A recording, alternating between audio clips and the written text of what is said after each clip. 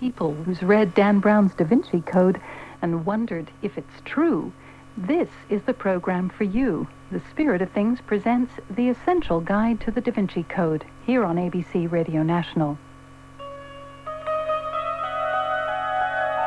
Here's the sort of thing that might have set you wondering.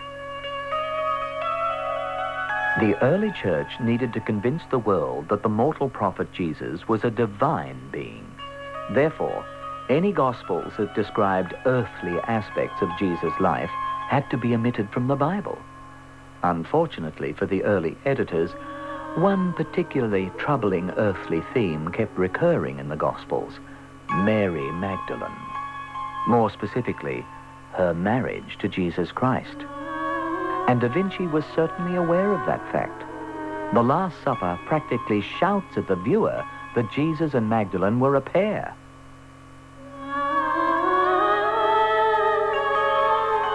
Since a lot of what Dan Brown asserts as fact in the Da Vinci Code rewrites the history of early Christianity, we hear from three scholars who specialize in that field.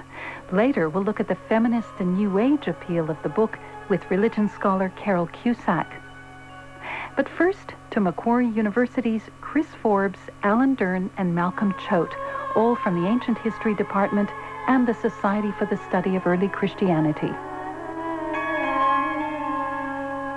Chris Forbes, Malcolm Choat, Alan Dearne, welcome to the Spirit of Things. Thank you. Thank you very much. Now, it's pretty unusual to call together scholars of early Christianity to discuss a popular novel. When do you think this would have been done before? With Hugh Schonfield's Passover plot? That caused quite a stir. Or Donovan Joyce brought out the Jesus Scroll, or Baginton Lee, Holy Blood and Holy Grail, Messianic Legacy, and the other 3 or 4 volumes that followed, perhaps. Well, I'm sure there are many radio stations, particularly in the States, where the latest Harry Potter book would bring together experts to decry it. But indeed, we've just been through this phase, haven't we, with the Passion of the Christ and then the Last Temptation of the Christ before us. And this isn't the first time, even in recent time, that we've been gathered discussing early Christianity in a popular medium. I think the thing is that the early Christian story actually is out there in the public domain. And it is going to be told, retold, reinterpreted, artistically reinterpreted in all kinds of ways. And people are interested, and the colossal success of this book is a great reflection of that. Well, Holy Blood, Holy Grail plays a bit of a role, doesn't it? A kind of a secret, cryptic role in Dan Brown's The Da Vinci Code. It's in his bibliography, and so it should be, because most of his ideas come from it. Now, that potboiler was really about the true origins of Christianity, so-called, and that always gets a huge audience, doesn't it? It does, but the difference is that Baginton Lee's books claim to be absolutely serious history. Dan Brown's in this interesting situation where he claims to have written a novel and claims that it's based on good history. Yes, in fact, it begins on page 1 with an astounding claim that all descriptions of architecture, secret rituals, what else? Documents. One of the most extraordinary claims. They're accurate. Well, I guess it's time for us to have a look at how accurate they really are. Chris Forbes, let's start with your reaction to Dan Brown's account of Jesus, beginning with his allegedly enormous impact during his lifetime. Well, to set it in context in the novel, almost bang in the middle of the novel, the 2 leading characters, Robert Langdon and Sophie Neveu, meet up with Sir Lee Teabing, who is, we are led to believe, the historian royal. Not, I suspect, that such a position actually exists, but nonetheless, the beginning of the book didn't say, and all royal honours. Lee Teabing explains the centre of the plot to them, and on page 313 he says that as the prophesied Messiah, Jesus toppled kings, inspired millions, and founded new philosophies. Now, if that means during his lifetime, it's flagrantly silly. But if it means over the next 200 years or so, then I suppose there's some point to it. He then goes on to say something that cannot refer to the next 200 years. He says, understandably, his life was recorded by thousands of followers across the land. Well, if it was, nobody else has ever heard of them. Luke chapter 1, for example, says that many have undertaken to draw up an account of what happened, but he doesn't say many hundreds, and he most certainly doesn't say many thousands. and modern historians only know of 2 or possibly 3 before Luke wrote. That's Mark, possibly Matthew, and also the shadowy thing called Q that probably lies behind Matthew and Luke. Q being a collection of sayings, possibly. Probably, yes.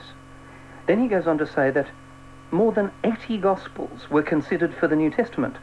Matthew, Mark, Luke and John among them. 80? I've been doing some checking and I can find 22. There's Matthew, Mark, Luke and John. There's 4 complete documents that never made it into the New Testament. There's 7 fragments of documents that never made it into the New Testament. There's 4 that are only known in brief quotations in later Christian writers.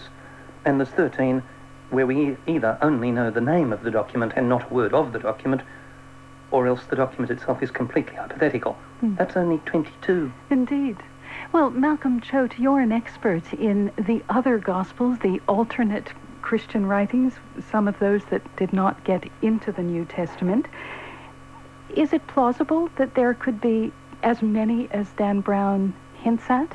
Well, it's not plausible in terms of what we know. I mean, that's not a claim that anyone else, in fact, has made. Obviously, in ancient history, it's always plausible that there's just, 58 Gospels that we've just completely lost track of. But there's no reason why Dan Brown should know that and not us. It's definitely plausible that there were documents that have just passed from our knowledge completely, because there are lots of documents that we know only very slightly of. Someone says, mentions a work, criticizes it very briefly, and then they go on. And that's almost the same as not knowing about it completely. But that scale of literary activity to produce 80 documents doesn't sound particularly plausible. What about the Dead Sea Scrolls? I think Dan Brown regards them as Christian. It seems to me that's really a long bow, isn't it? Just a bit. Seeing as far as the great majority of scholars are concerned, they were all written before the birth of Christ, just a bit of a problem. I think Barbara Thiering wouldn't agree, though. Barbara Thiering doesn't agree with anything. Yes, well, I think she sees in the Dead Sea Scrolls John the Baptist and Jesus. I'm reasonably confident that Dan Brown hasn't borrowed much from Barbara Thiering. Well, Malcolm Choat, you're an expert, as I said, on the other writings, the Gnostic Gospels or the Gnostic writings. Is there any hint in them that Jesus had a more than friendly relationship with Mary Magdalene?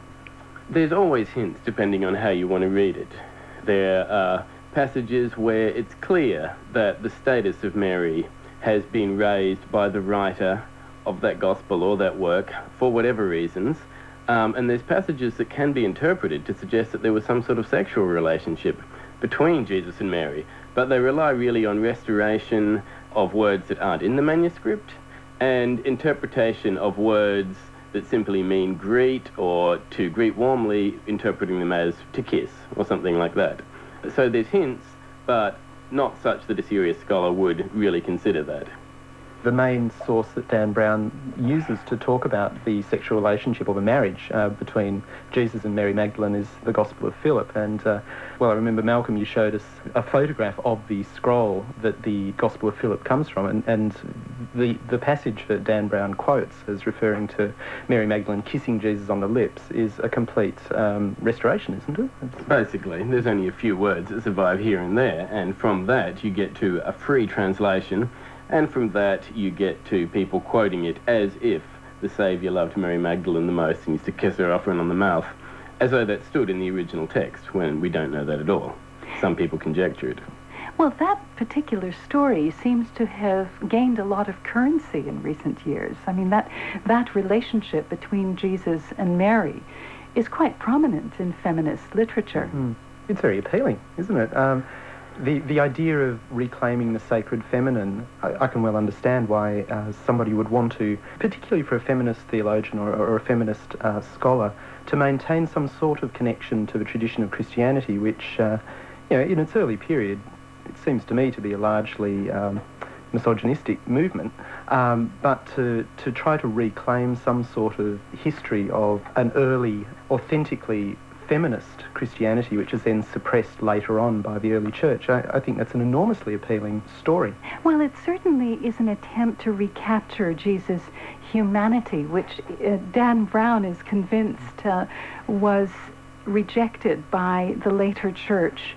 That is, he was divinized by Constantine, I think is his claim.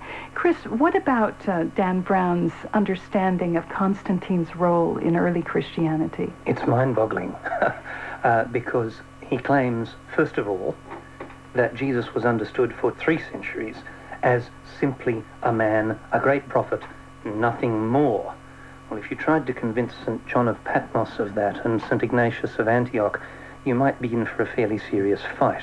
Yes, the Gospel of John very clearly refers to Jesus as God or as divine. And there are plenty of other more implicit references.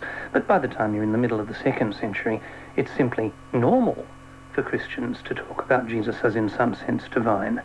But Dan Brown says no, he was just seen as a human being and a prophet, and then along came the big bad pagan emperor Constantine, who then changed all that, made him a god, and imposed Christianity on the Roman Empire. Now, to quote from a movie somewhere or other, this is just bad at so many levels.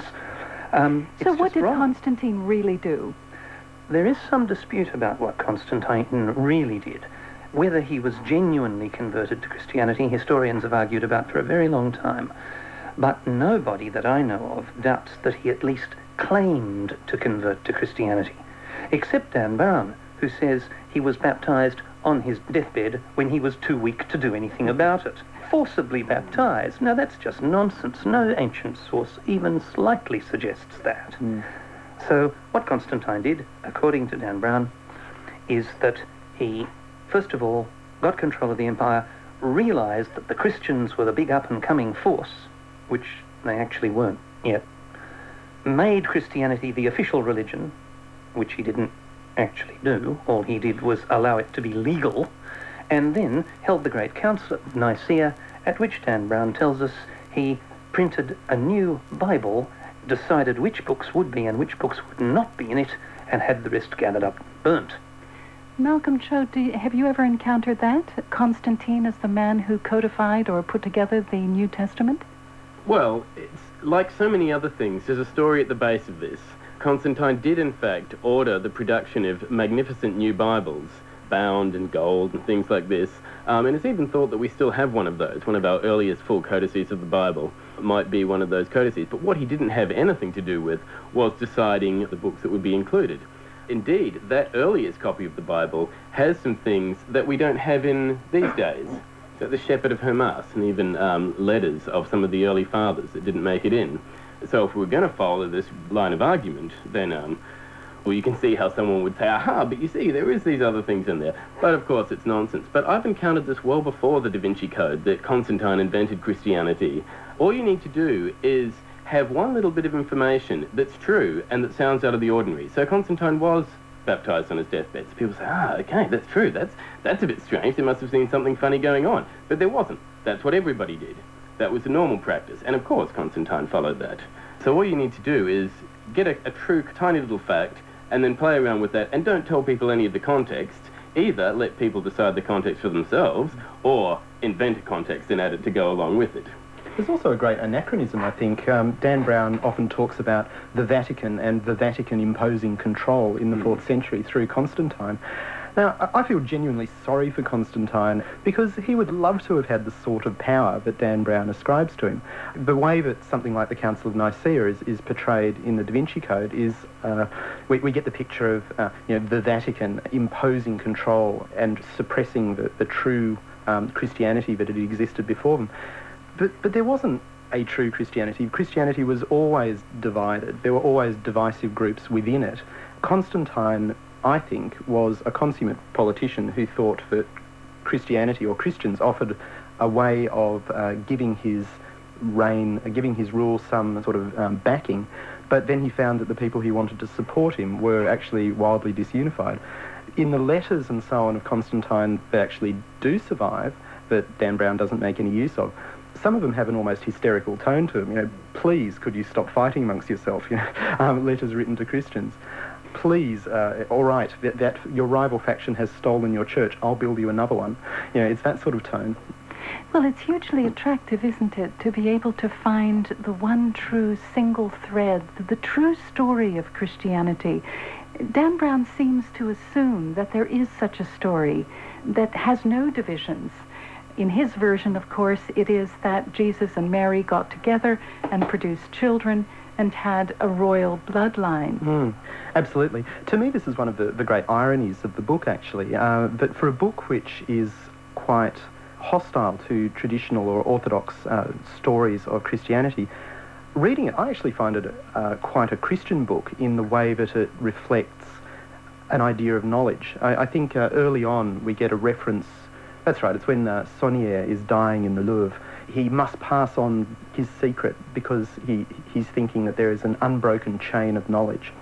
So we get the story in Dan Brown of this unbroken chain where we can look at a painting of Leonardo da Vinci and use that as evidence for the historical Jesus. This is actually quite a Christian idea, but somehow knowledge exists in a sort of unbroken chain so that we can look at the documents and follow them back to find out, who the historical Jesus actually is. And, well, for me at least, I find that claim quite unbelievable, whether it's coming from Dan Brown or from a more orthodox Christian perspective. Can I say that anyone who thinks there ever was a unified, organised early Christian movement really ought to read 1 Corinthians, because that makes it reasonably clear that in the mid-50s AD, there was already a terrible muddle. Early Christianity was a highly fractious movement. There's no question about that. And I think Alan is right. I think Constantine would love to have been in a position to wield that kind of power. Well, I think that could probably be said for all major traditions. They went through a very long period of fighting amongst themselves until something coherent actually came out afterwards. It's almost like a process of natural selection, I suppose, that we have competing rival ideas, and some ideas are backed by powerful people or not, and somehow other ideas are sort of suppressed and taken out of a story. Alan Dearne, Malcolm Choat, and Chris Forbes are all from the Ancient History Department of Macquarie University in Sydney.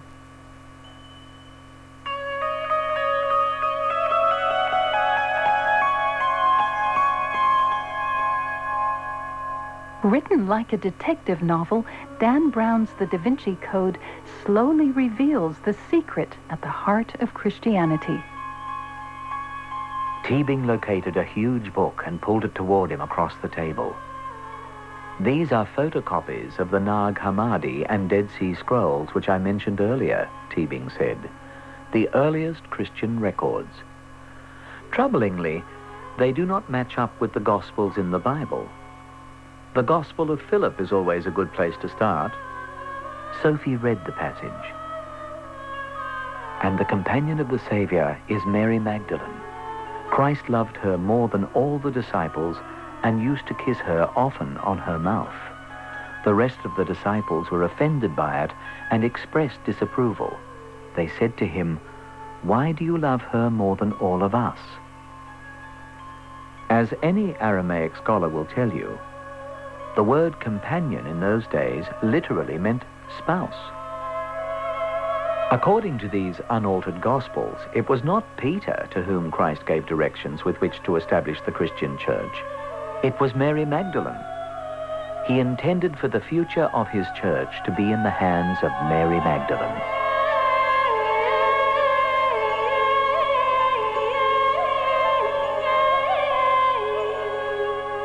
From Dan Brown's novel, The Da Vinci Code.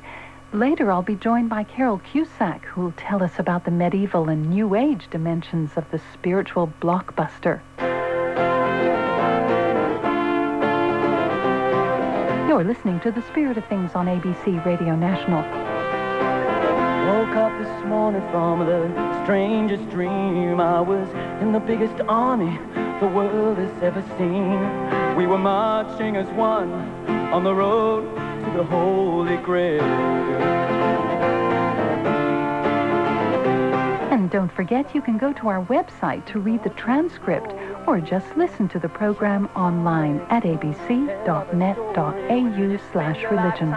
Trying to get your hands on the Holy Grail. The Da Vinci Code is premised on the notion that the church was all about suppressing information. It seems another sexual right got lost along the way, and I asked my guests about it, Malcolm Choat, Alan Dearne, and Chris Forbes. Holy Grail, yeah.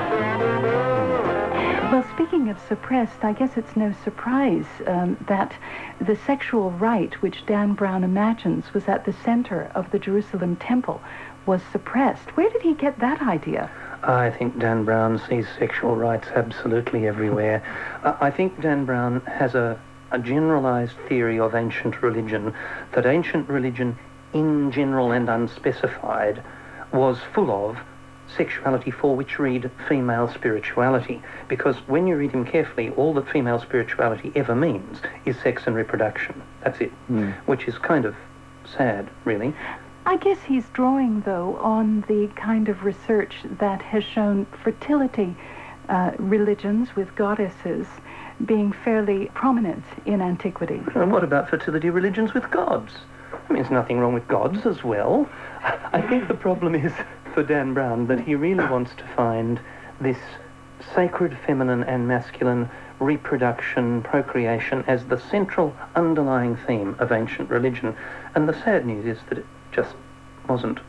And the consequences, of course, are that Constantine didn't just change it either, because it wasn't just there to change.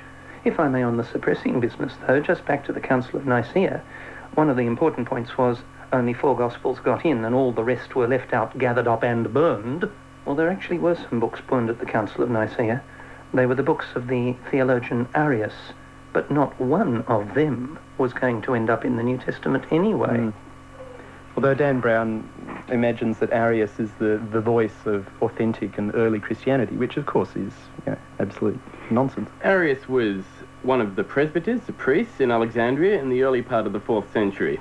Not completely unusually, but a tiny bit unusually in Alexandria, under the bishops, the priests had a lot of freedom to run their churches the way that they saw fit. And there was a very strong tradition of theological independence and pushing the theological envelope in Alexandria, which Arius stepped straight into. And he wasn't the only person saying what he said at all, but it rapidly developed into a sort of power struggle between him and his bishop, Alexander of Alexandria.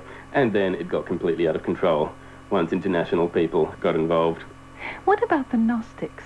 The idea that the true revelation was secret is something we normally associate with Gnostics. Is Dan Brown himself pushing this Gnosticism? Is he taking a Gnostic view of Christianity?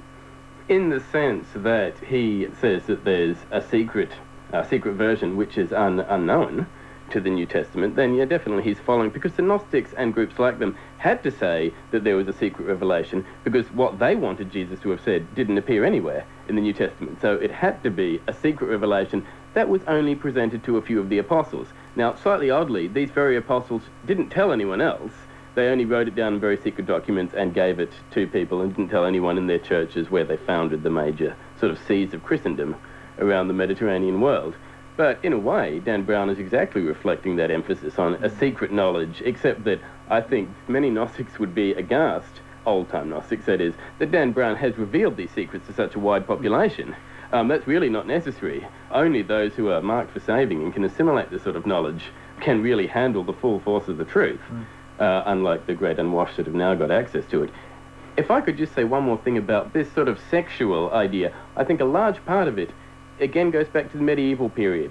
Whenever you wanted to vilify a group, you said that they had something to do with Manichaeism, a despised early Christian heresy, and you intimated that they had various sexual rituals, which were just counterhuman and barbaric.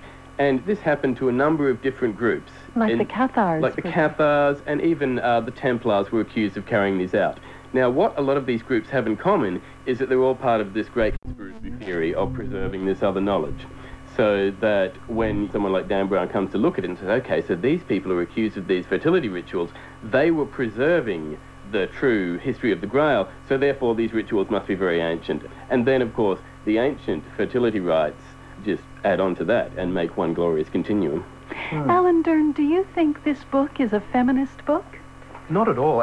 We're being fairly negative about this book, and I, for one, would like to just pause and put my hand up and say that I hate this book, but mainly because I'm very jealous of it. No, I wish I'd written it. I'd be sitting in a farmhouse in Provence or something right Well, now. he sold 18 million copies. It's extraordinary, isn't it? And the top 5 books on the bestsellers list in fiction are all by Dan Brown. I mean, it's probably a sign of, the deep intellectual malaise of Western culture, but it's Either that or a extraordinary. sign of the coming of the end of the world. Well, yeah. But sorry, Okay, well, why isn't this a feminist book, since there's an obvious feminist theme going through it, or at least a womanly theme? Yeah, I find it extraordinary reading this, that we have such an emphasis on the sacred feminine and wanting to reclaim the feminist history of Christianity, and yet when you look at the way that the female character is depicted throughout the book, I find it offensive, and I'm a man, but the main character, the female character, Sophie Neveu, is really put in the position of being the reader. So she is the rather dim person who has everything explained to her as to a small child by the men. And so we have these long passages where Robert Langdon, the symbologist, the main character, and Leigh Teabing, the impossibly eccentric and ridiculously caricatured English academic, explain everything to Sophie Neveu as though to a small child, and with incredible smugness. Now, I find that these passages are just so smug. So there's an incredible contradiction there, I think, between valuing the sacred feminine and yet the female character that we have in the book is just so dim. She's so wet, isn't she? Now, Alan, I know you have a good story about one of the symbols. You mentioned that Langdon, the protagonist in the book, is a symbologist, and that allows him to read all sorts of signs in everything. I wanted to pick up on that because this links back to, see, everything's connected. This links back to the idea of the thread through history. The only way to maintain an idea like that there is a chain of knowledge, is to come up with some way of reading the evidence. For example, the Old Testament, the Hebrew scriptures, had to be read in an allegorical way in order to make it coherent with the New Testament.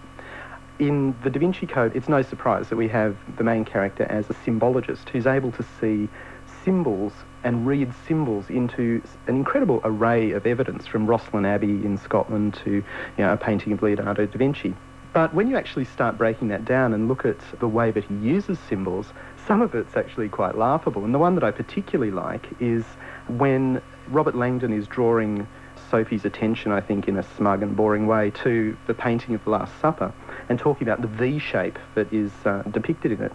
Then we get this description of how the V shape is the original symbol for womanhood. Well, according to whom, in what culture, in what time. No, but for a symbologist it doesn't matter, it's just all one. But the counter to that is the inverted V, the sort of arrowhead, which Langdon explains as being the original symbol for the man, and because it's a phallus. So then we have a great description of how soldiers wear as rank chevrons on their sleeves the inverted V. The number of phalloi that you have on your arm shows how masculine you are. But that's only true of the American Army. In the American Army, we have the inverted V to show rank. In the British Army, it's just the V. Oh, but of course they're all pansies, right? Well, it just goes to show that the British Army are really in touch with their feminine side, doesn't it? It's hilarious when you actually break all this stuff down, look at it closely. One wonders what high school teachers who assign this book to their students see in this exercise. Surely students wouldn't be able to evaluate any of this. I presume that's the case. 25-ish years ago, I set passages from Erich von Daniken's Chariots of the Gods for my best students, for them to tear to pieces. And they did. I gave them no hints that was the exercise. I simply said, here's an alternative view of Egyptian history, go and research it. And they came back to me saying, how can he publish this stuff? I hope really good history students could do the same, but the trouble is the novel covers such an immensely wide span of history. I think Dan Brown had his tongue in his cheek. This book reminds me so much of the academic hoaxes that occasionally pop up in scholarly journals where editors have passed completely bogus articles. And I say this because on page 224, Dan Brown has the protagonist, Robert Langdon, with his publisher, who says to him, "You're a Harvard historian, for God's sake, not a pop schlockmeister looking for a quick buck." Now, I reckon Dan Brown was describing himself. I think you might well be right, and I think probably we treat this book much too seriously. Some other evidence for that is the Bishop Aringarosa, who is the perfidious head of Opus Dei or something in the novel. Aringarosa apparently means red herring. Yes, that's right. Yeah. So I'm sure Dan Brown is playing games with us and Could I point laughing all out the way to the bank. that such an hypothesis can only be maintained by a carefully symbolic reading of the text, whereas the plain meaning of the text is that he's written a terrific novel which he thinks is based on the truth. And that's not as much fun as your theory, and infinitely sadder. So, Chris Forbes, do you wish this book, The Da Vinci Code, had never been written? Oh, I don't mind it being written. With Alan, I'm just jealous because it's going to make far more money than I ever will. But the important thing is, people have to remember, it's a novel. It's a novel. It is not good history. It's not even based on good history. It's quite a good yarn, but that's a different thing. Malcolm, is this possibly a wake-up call for all those people working in the field of early Christianity, particularly in the Gnostic Gospels, who've been perhaps pushing at the margins of credibility with their over-enthusiastic interpretations and translations of the texts? It's certainly true that people working properly in academia who push the boundaries as much as this book does annoy me as much as this book does. There's a lot of people out there who are trying just too hard to overturn what we know about early Christian history and say, no, that's not what I'm saying at all. I'm saying that the Gospel of Thomas actually is the verbatim words of Jesus that someone wrote down right there. See, it says at the start that Jesus said, and Thomas, he wrote them down. That must be true. But we shouldn't draw back from any of that. We only move forward by pushing edges. And without someone saying that, we don't have another good scholar coming along and saying, no, do I have to write another brilliant book where I set out the actual facts as we understand them in order? I think it's a good process, and I think something like this helps it along. People come and ask us questions. We're forced to state why we believe what we do. We're forced to formulate arguments that the public in general will understand. That's what Brown does beautifully. He puts these wild hypotheses into simple words that anyone can understand. We have to do the same, and this is a good opportunity to relearn how to do that, certainly. Well, thank you for giving me an opportunity to look at this afresh. And I think, as you say, Malcolm, it has kind of forced all of you people who teach students early Christianity to wrestle with the popular ideas out there, which certainly are floating around. And Dan Brown has miraculously drawn all together. Thank you. Thank you very much. Thank you very much. Chris Forbes is senior lecturer, and Malcolm Choat is research fellow at Macquarie University's Ancient History Department. And Alan Dearne, when he's not giving seminars there, teaches at the International Grammar School in Sydney. Here is Dan Brown's version of the Holy Grail. The legend of the Holy Grail is a legend about royal blood. When Grail legend speaks of the chalice that held the blood of Christ, it speaks, in fact, of Mary Magdalene, the female womb that carried Jesus' royal bloodline. The words seemed to echo across the ballroom and back before they fully registered in Sophie's mind. But how could Christ have a bloodline unless... She paused and looked at Langdon. Unless they had a child. Sophie stood transfixed. Behold, Teabing proclaimed, the greatest cover-up in human history. Not only was Jesus Christ married, but he was a father. My dear, Mary Magdalene was the holy vessel. She was the chalice that bore the royal bloodline of Jesus Christ.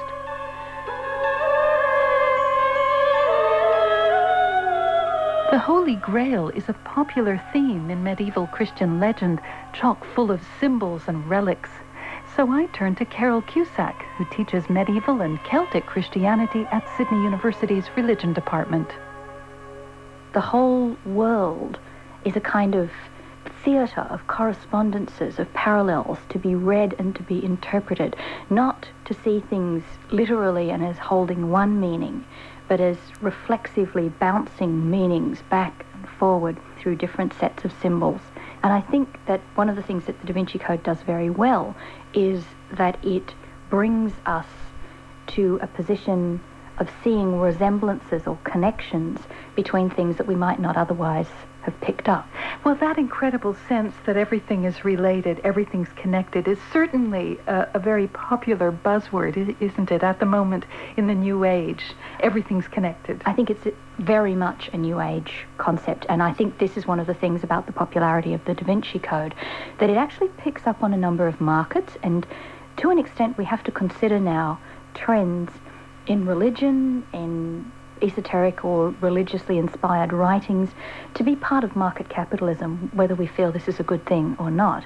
And what happens in the New Age is a secularization or a popularization, a consumerization of previously esoteric trends, which used to be very difficult to learn about and really only for the initiated.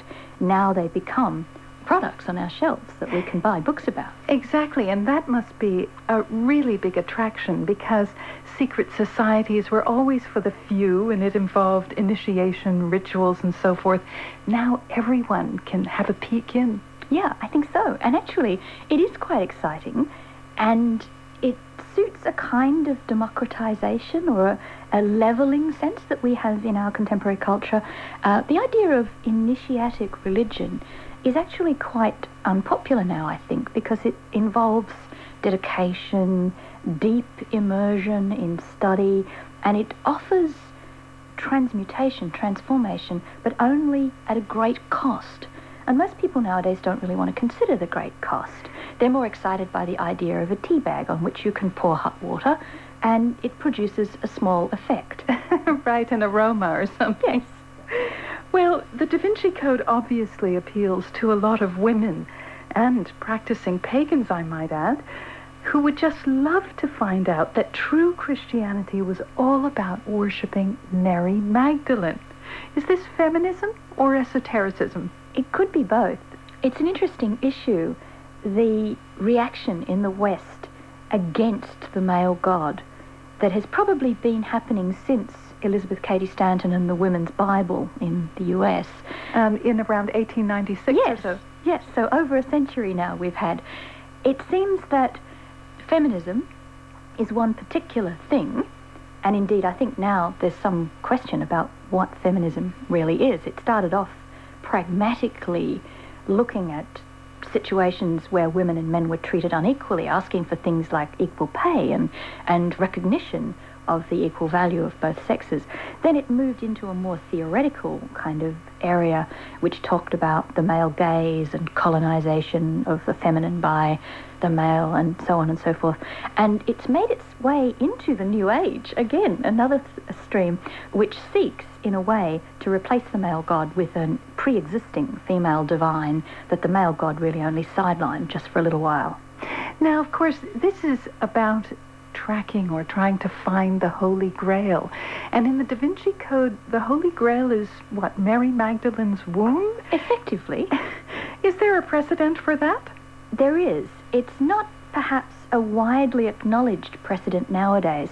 The last really good book on the Holy Grail, Richard Barber's The Holy Grail, Imagination and Mediation, which was only published a year or two ago, takes a very sternly Christian reading of the legends. But it was fashionable. Certain kinds of scholars have interpreted the Grail as an inheritance from pre-Christian Celtic literature, which uses the symbol of the cauldron as a symbol of both plenty and rebirth. And that argument would be that the Grail is interpreted in a Christian framework in the 12th century by poets like Chrétien de Troyes, who are absorbing Celtic folklore from Brittany and Ireland and Wales and translating it into something that is acceptable for a Christian audience as a kind of new popular entertainment. Now, of course, the story is about Jesus marrying Mary Magdalene. They're having children. And, of course, there's this holy line, the royal line. Now, I just wonder what this version of the Christian story has to offer anyone other than the kind of worship of a royal line. It does seem odd, doesn't it? Because it's rather conservative, in a way, we might say, even reactionary to want Jesus to be a king in that sense and Mary Magdalene a queen and their offspring to be called Princess Sophie, as she is in the book. I wonder about this myself. I think what it does for Christianity is provides an alternative view, one of those kind of split narrative films where you can follow your own adventure and move away from the main line of narrative that the official church has promoted. And it gives Jesus a more of a humanizing side, a sexuality which he is denied in official versions of Christianity, and it provides a female co-founder of Christianity. In fact, if you like, it means that Mary Magdalene can elbow Paul out of the way. That's right. Now, many women want to see that happen. Yes, it's a very popular vision, I think. Now, what about the main characters, Sophie and Robert Langdon? Are they picture-perfect archetypes? I think that they have certain archetypal qualities, yes. Sophie, of course, her name is Sophia, wisdom. She is of the bloodline of Christ.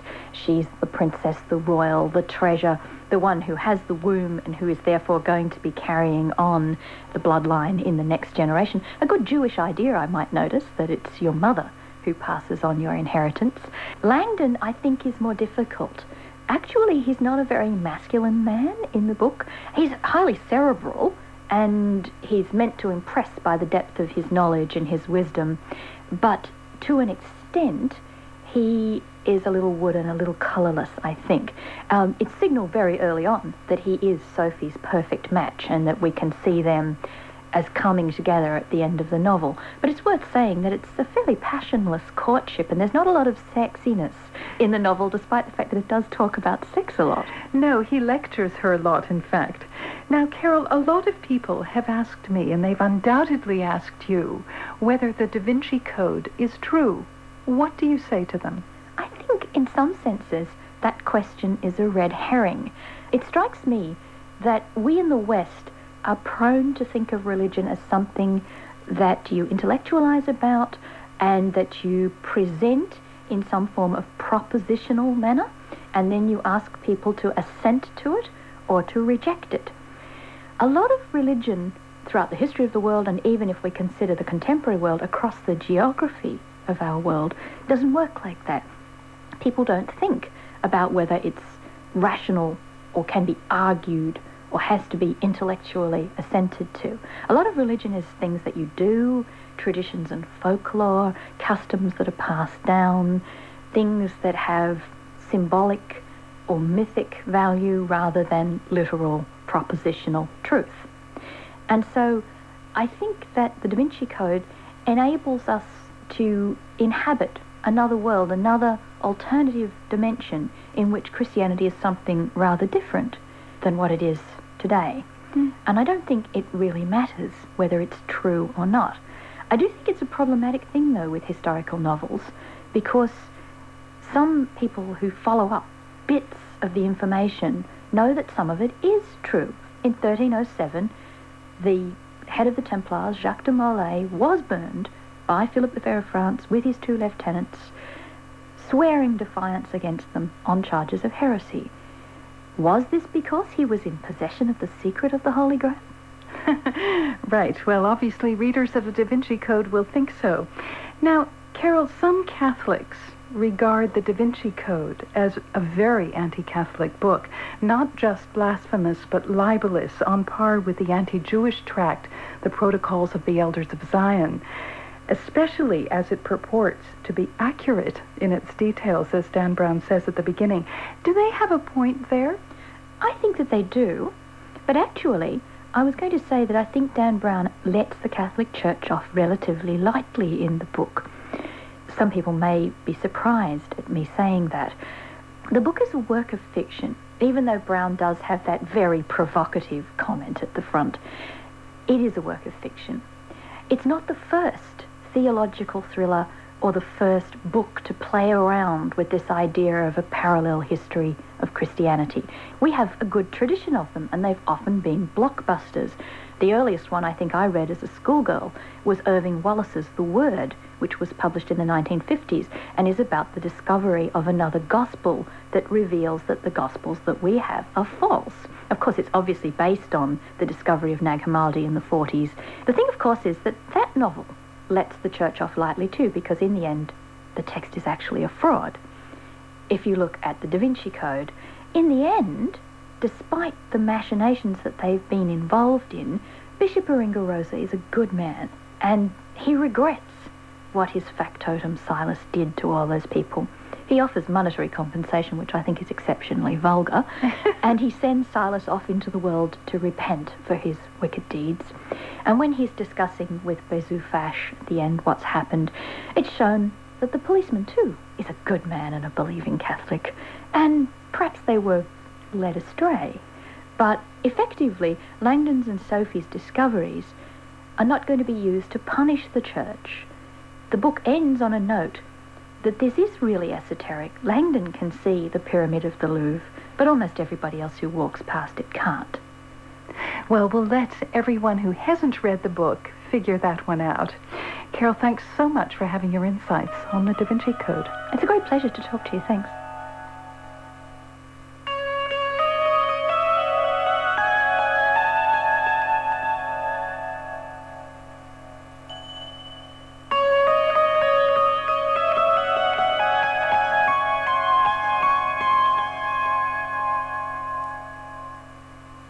Carole Cusack is the head of the Department of Religion at the University of Sydney, and she ends our essential guide to the Da Vinci Code. I hope that cleared things up for you. But if you're wondering whether the church is ever going to fess up and make amends with the Priory of Sion, here's a future scenario. The church and the priory have had a tacit understanding for years. That is, the church does not attack the priory, and the priory keeps the Sangreal documents hidden. However, part of the priory history has always included a plan to unveil the secret. With the arrival of a specific date in history, the Brotherhood plans to break the silence and carry out its ultimate triumph by unveiling the Sangreal documents to the world and shouting the true story of Jesus Christ from the mountaintops. Many Grail historians, Teabing added, believe that if the priory is indeed planning to release this truth, this point in history would be a symbolically apt time. Whether the church now has inside information that an exact date is looming, or whether they are just getting nervous on account of astrological prophecy, I don't know. Anyway, it's immaterial. Either scenario explains how the church might be motivated to launch a preemptive attack against the priory. Teabing frowned. And believe me, if the church finds the Holy Grail, they will destroy it. The documents and the relics of the Blessed Mary Magdalene as well. His eyes grew heavy. Then, my dear, with the Sangreal documents gone, all evidence will be lost. The church will have won their age-old war to rewrite history. The past will be erased forever.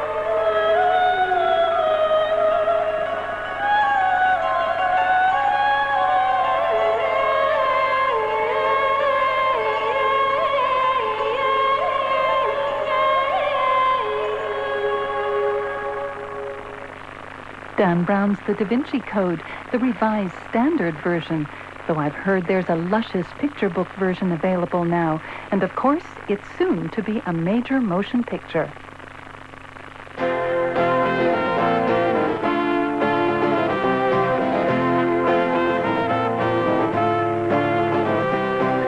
Woke up this morning from the strangest dream. I was in the biggest army the world has ever seen. We were marching as one on the road to the Holy Grail.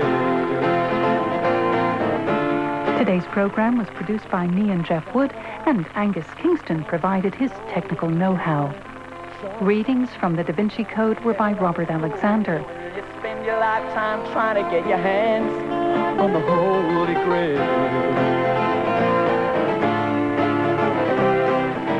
Have you heard about the Great Crusade? We ran into millions, nobody got paid. Yeah, we raised 4 corners of the globe for the Holy Grail. Yeah.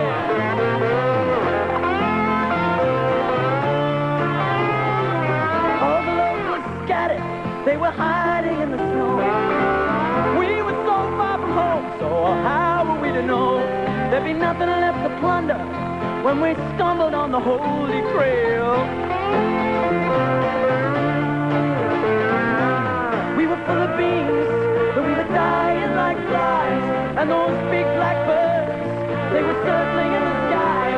And you know what they say, yeah, nobody deserves to die. But I've been searching for you. Next week we'll be doing Chinese exercises. Not Qigong, but a variation of it, Falun Gong. It's landed some thousands of Chinese in prison, and we hear from someone who lived to tell the tale. That's What's Wrong with Falun Gong, next week on The Spirit of Things, with me, Rachael Kohn.